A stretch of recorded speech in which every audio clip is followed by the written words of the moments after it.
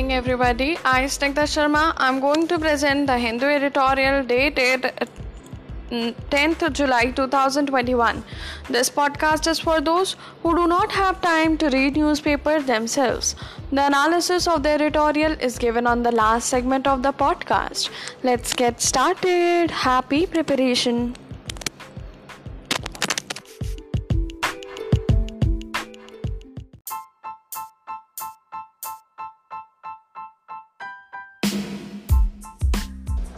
In defense of India's noisy democracy, in the current moment, it is important to clear why comparisons with China are not only specious but also dangerous. This article is written by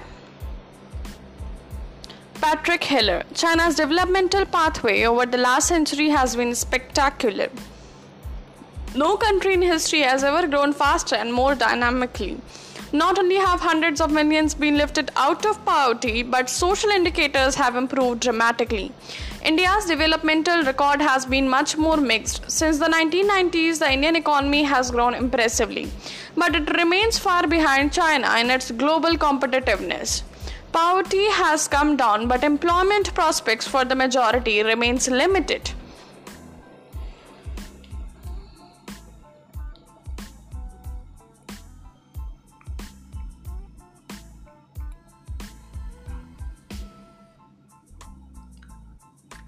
To low-wage informal sector jobs that are by definition precarious. Maybe most startling of all, improvements in basic social development indicators have lagged, so much so that, as Jean Riazi and Amartya Sen have pointed out, India has actually fallen behind Bangladesh and Pakistan, the true democratic line. Comparing these track records, some commentators, including voices in the government, have drawn a facile lesson. India's problem is that it is just too democratic. Unlike China, making and implementing key decisions about public investment in various reforms is impossible in the din of multiple and contradictory democratic voices. What is needed are firmer and more independent forms of decision making that are insulated from this cacophony. This line of thinking has at various times been embraced by sections of the left, Leninism, and multilateral technocrats and bankers, but increasingly has become the animating fantasy of right-wing leaders and movements, ranging from elected autocrats such as Donald Trump, Brazil's Jair Bolsonaro, and Narendra Modi. The strangeness of these bedfellows alone should be cause for alarm. But in the current moment, it is especially important to be clear why comparisons with China are not only specious but very dangerous. The claim that less democracy is good for development does not stand up to comparative, theoretical, and ethical scrutiny. Contrary to those who believe economic management cannot be left to the whims of democratic forces, the comparative evidence clearly shows that democratic regimes have on balance performed better than non-democratic regimes. China, with a history of state building going back to 2 millennia and an exceptionally well-organized, disciplined and brutal form of authoritarianism, has done especially well in transforming its economy. Africa and West Asia, where authoritarian governments of every stripe have dominated, remain world economic laggards. The Latin American military dictatorship of the 1960s and 1970s had a terrible economic and social record, and it was with the return of democracy and the pink wave of left populist parties that prosperity and social progress were ushered in. Taiwan and South Korea are also instructive. Their economic takeoffs happened under military regimes and relied on labor repression. Their transition to democracy saw their economies move up to the next level and become much more inclusive. Democracy and development.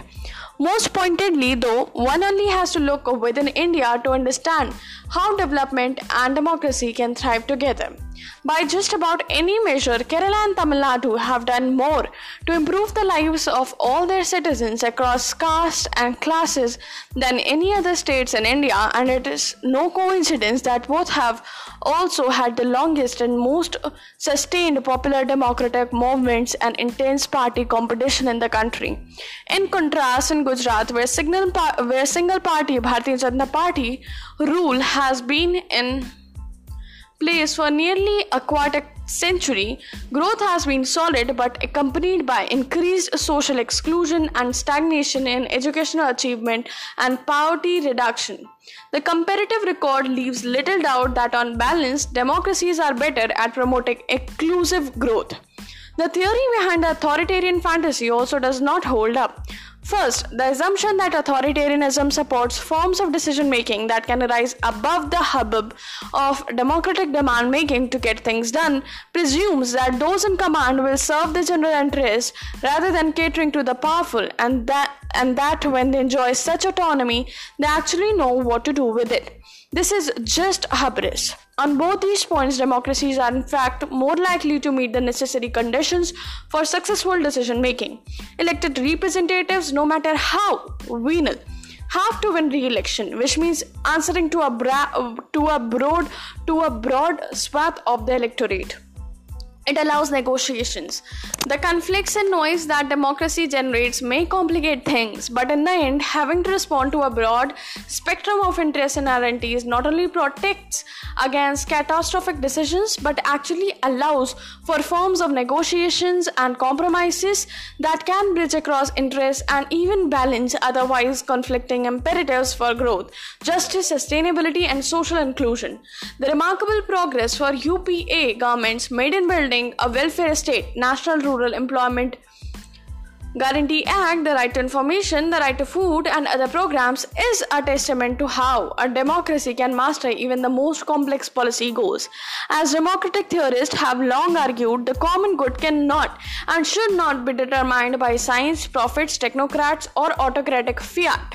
What it is and how we get there can only emerge out of sustained societal deliberation. A look at China.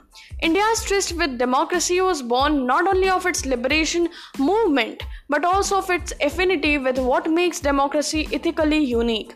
It promotes equality by endowing all citizens with the same civic, political, and social rights, even as it protects and nurtures individuality and differences. And this is where the China-India comparison is so problematic, indeed unconscionable. However, one might like to measure or evaluate China's development success, there is no way to discount the human cost of the party-made Great Famine that took some 35 million lives, a cultural revolution that made enemies out of neighbors, a one-child policy that devastated families and erased a generation, or the violent, systematic repression of the Uyghur Muslim and Tibetan minorities. These were not unfortunate excesses or the inevitable cost of development. These were and are the irredeemable instincts and predations of an authoritarian state, one which now denounces as historical nihilism any interpretation of the past that challenged the party's official history. Conversely, while India's democracy has been quarrelsome, cumbersome, and often dominated by elites, it has also opened social and political spaces for subordinate groups and has built a sense of shared identity and belonging in the world's largest and most diverse society. It has preserved individual liberties, group identities, and religious and thought freedoms, all the things that confirm recognition on human beings. To even pose a question of trade-off between these freedoms and the role they have played in building a pluralistic nation and some cold utilitarian calculus of development not only does violence to the very idea of human agency and dignity, but completely abstracts from the very different social and historical realities of India and China. There is a backslide. Beyond these comparative arguments for democracy, one need look no further than the object lesson the BJP government has provided to dismiss the authoritarian fantasy. The democratic backsliding has been clear. The government has not only sought to centralize, insulate, and personalize decision-making, but has also aggressively undermined the independence of democratic institutions and silenced and imprisoned opposition voices, all in the name of nationalism and promoting development. Yet, the development track is dismal at best. While corporate business interests and the billionaire classes have flourished, the overall economy has sputtered, and since COVID-19 has experienced the worst contraction of any sizable economy in the world. Demonetization and the disastrous response to the second COVID-19 wave were not just instances of utter policy incoherence. fueled by the sycophancy and myopia that comes with an inwardly focused government, but exposed a degree of callousness and arrogance rarely seen in a democracy.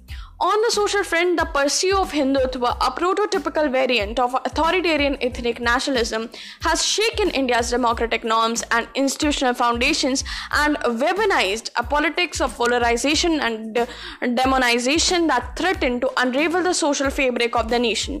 Rather than look to China, it is time to defend the noise of Indian democracy.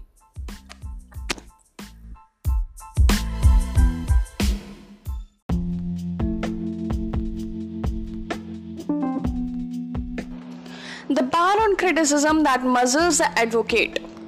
The new Bar Council of India rules fly in the face of constitutional guarantees of free speech and freedom of profession. This article is written by Aarti Raghavan. On June 25, 2021, amendments to the Bar Council of India rules which govern the professional conduct and etiquettes of advocates are notified. They render advocates liable for disciplinary proceedings for making disparaging statements about a court, judge, the Bar Council of India, or its members. The consequences include suspension and disbarment. The amendments clarify that healthy and bona fide criticism made in good faith shall not be treated as a misconduct. Challenges were mounted before various high courts immediately after the amendments were notified. The Bar Council of India, in response, has kept the rules in abeyance, pending a review by a committee comprising senior advocates, members of Bar Association and the Bar Council of India. The amendments also require the Chief Justice of India's approval before coming into effect, which has not yet been obtained. The intent is clear. The intent behind these amendments is betrayed by events that preceded their introduction. On May 25, 2022, senior advocates addressed an open letter urging the Supreme Court of India to intervene in the migrant crisis. A retired judge of the Supreme Court also wrote an article on May 28th condemning the court's inaction in this regard. In response, the Bar Council of India issued a press release on May 13, characterizing the criticism as a sustained and synchronized attack on Supreme Court by disgruntled members of the bar and some unhappy, disappointed former judges. This was followed by an attack on a legal news portal, Live Law, for an article that was critical of the Bar Council of India chairman Manan Kumar Mishra. The article noted how the chairman accused certain advocates of politicizing the bar while himself openly professing his allegiance to the Bharatiya Janata Party. In 2014, as chairman of the Bar Council of India, he pledged his support for the party and Narendra Modi, holding himself out as a representative of India's nearly 1.7 million advocates. In 2016, he addressed a founding missive to Prime Minister Modi on the Bar Council of India letterhead, describing him as the most efficient and able leader of the world. The article recounted how the chairman championed a Men Too movement, following the sexual harassment complaint against former Chief Justice of India Ranjan Gogoi, and also denounced an Anti-Citizenship Act protesters as illiterate, ignorant mass. In each of these actions, Mr. Mishra claimed to speak on behalf of the Indian bar, and the articles deprecated this improper use of public office. There was swift retaliation to the Live Law article. A Bar Council of India resolution condemned the author for scandal mongering and vilification and resolved to take actions against the author and Live Law. The resolution extolled, without specifics, the laudable acts done and being done by the Bar Council of India chairman for promotion of a strong, vibrant and independent bar and judiciary. A chance for a review. It was in this backdrop that on June 3, 2020, while India was in throes of an unprecedented novel coronavirus pandemic and access to justice was severely impaired owing to the limited functioning of courts, the Bar Council of India convened a meeting and proposed amendments to the rules for professional conduct. Contemporaneously, the Supreme Court made its views on the censure of the judiciary clear. At a time where only matters of exceptional urgency were being entertained during the pandemic, the court carved out an inordinate amount of time to charge individual individuals, including Advocate Prashant Bhushan, with criminal contempt for critical remarks about the Supreme Court. Today, the court under the Chief Justice of India, N.V. Ramana, along with the committee reviewing the new rules, have an opportunity to prevent a further assault on free speech by rejecting the amendments. Historically, our country's speech laws have served to fortify persons and institutions of power, where silencing those assailing their actions. The laws such as sedition and criminal contempt perpetuate the fiction that the authority of these institutions rests on the fragile foundation of public faith, and that dissent would impair the ability of powerful institutions such as courts and government bodies to carry out their duties. This notion is a bourgeois that has been used to silence critics and is a colonial and feudal relic.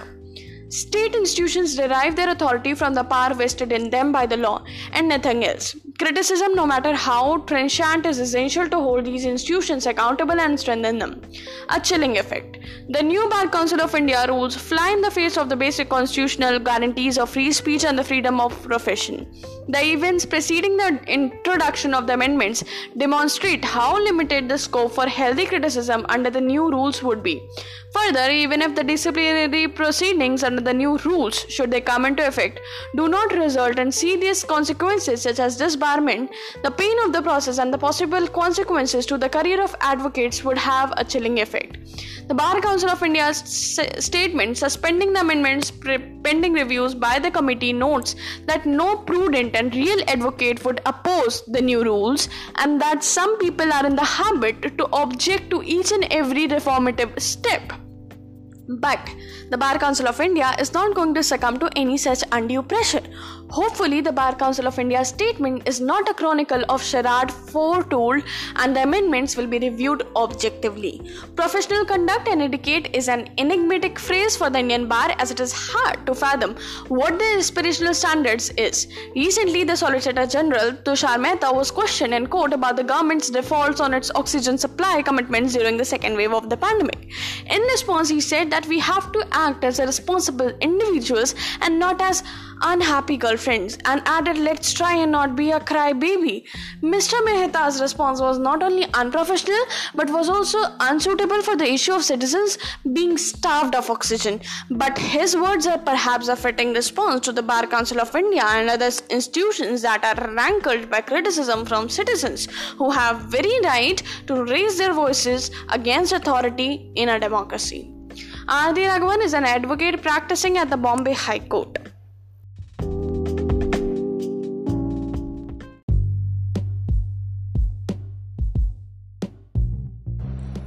And its section. The invalid section 66A is often invoked out of ignorance but serves as a tool of harassment. It is quite disconcerting that the Supreme Court has been informed for the second time in 2 years that section 66A of the IT Act, which was struck down by unconstitutional 6 years ago, is still being invoked by the police and in some trial courts. One can see why the court deemed it as a shocking state of affairs when a petition by the People's Union for Civil Liberties came up for hearing. Section 66A made messages deemed by the police to be offensive or menacing to anyone, or that they caused annoyance a criminal offense if these were sent through a computer or computer resource. It prescribed a prison term for up to 3 years on conviction. In its landmark judgment of Shreya Singhal 2015, the court ruled that the provision was vague and violated the freedom of free speech. It was so broadly defined that it took into its sweep protected speech also, and therefore upset the balance between the exercise of free speech right and the imposition of the reasonable restrictions on it.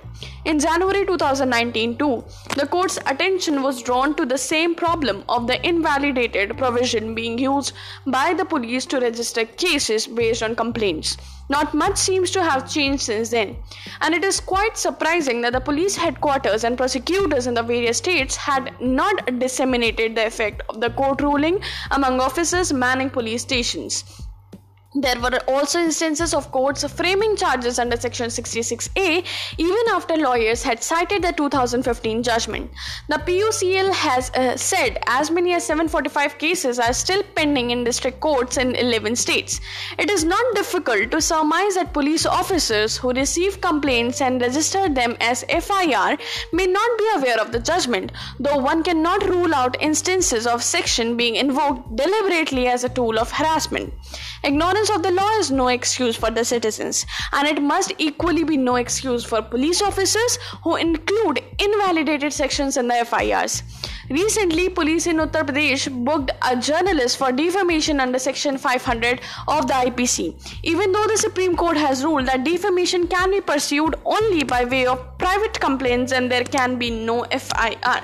The current hearing may result in directions to states and the police as well as the court registries for appropriate advisories to both station house officers and magistrates, but it is not necessary for those concerned to wait for such orders. Police chiefs and the directorates of prosecution must proactively begin a process of conveying to the lower courts and investigators all important judgment and their effect on the practices relating to investigation, prosecution and the framing of charges from time to time.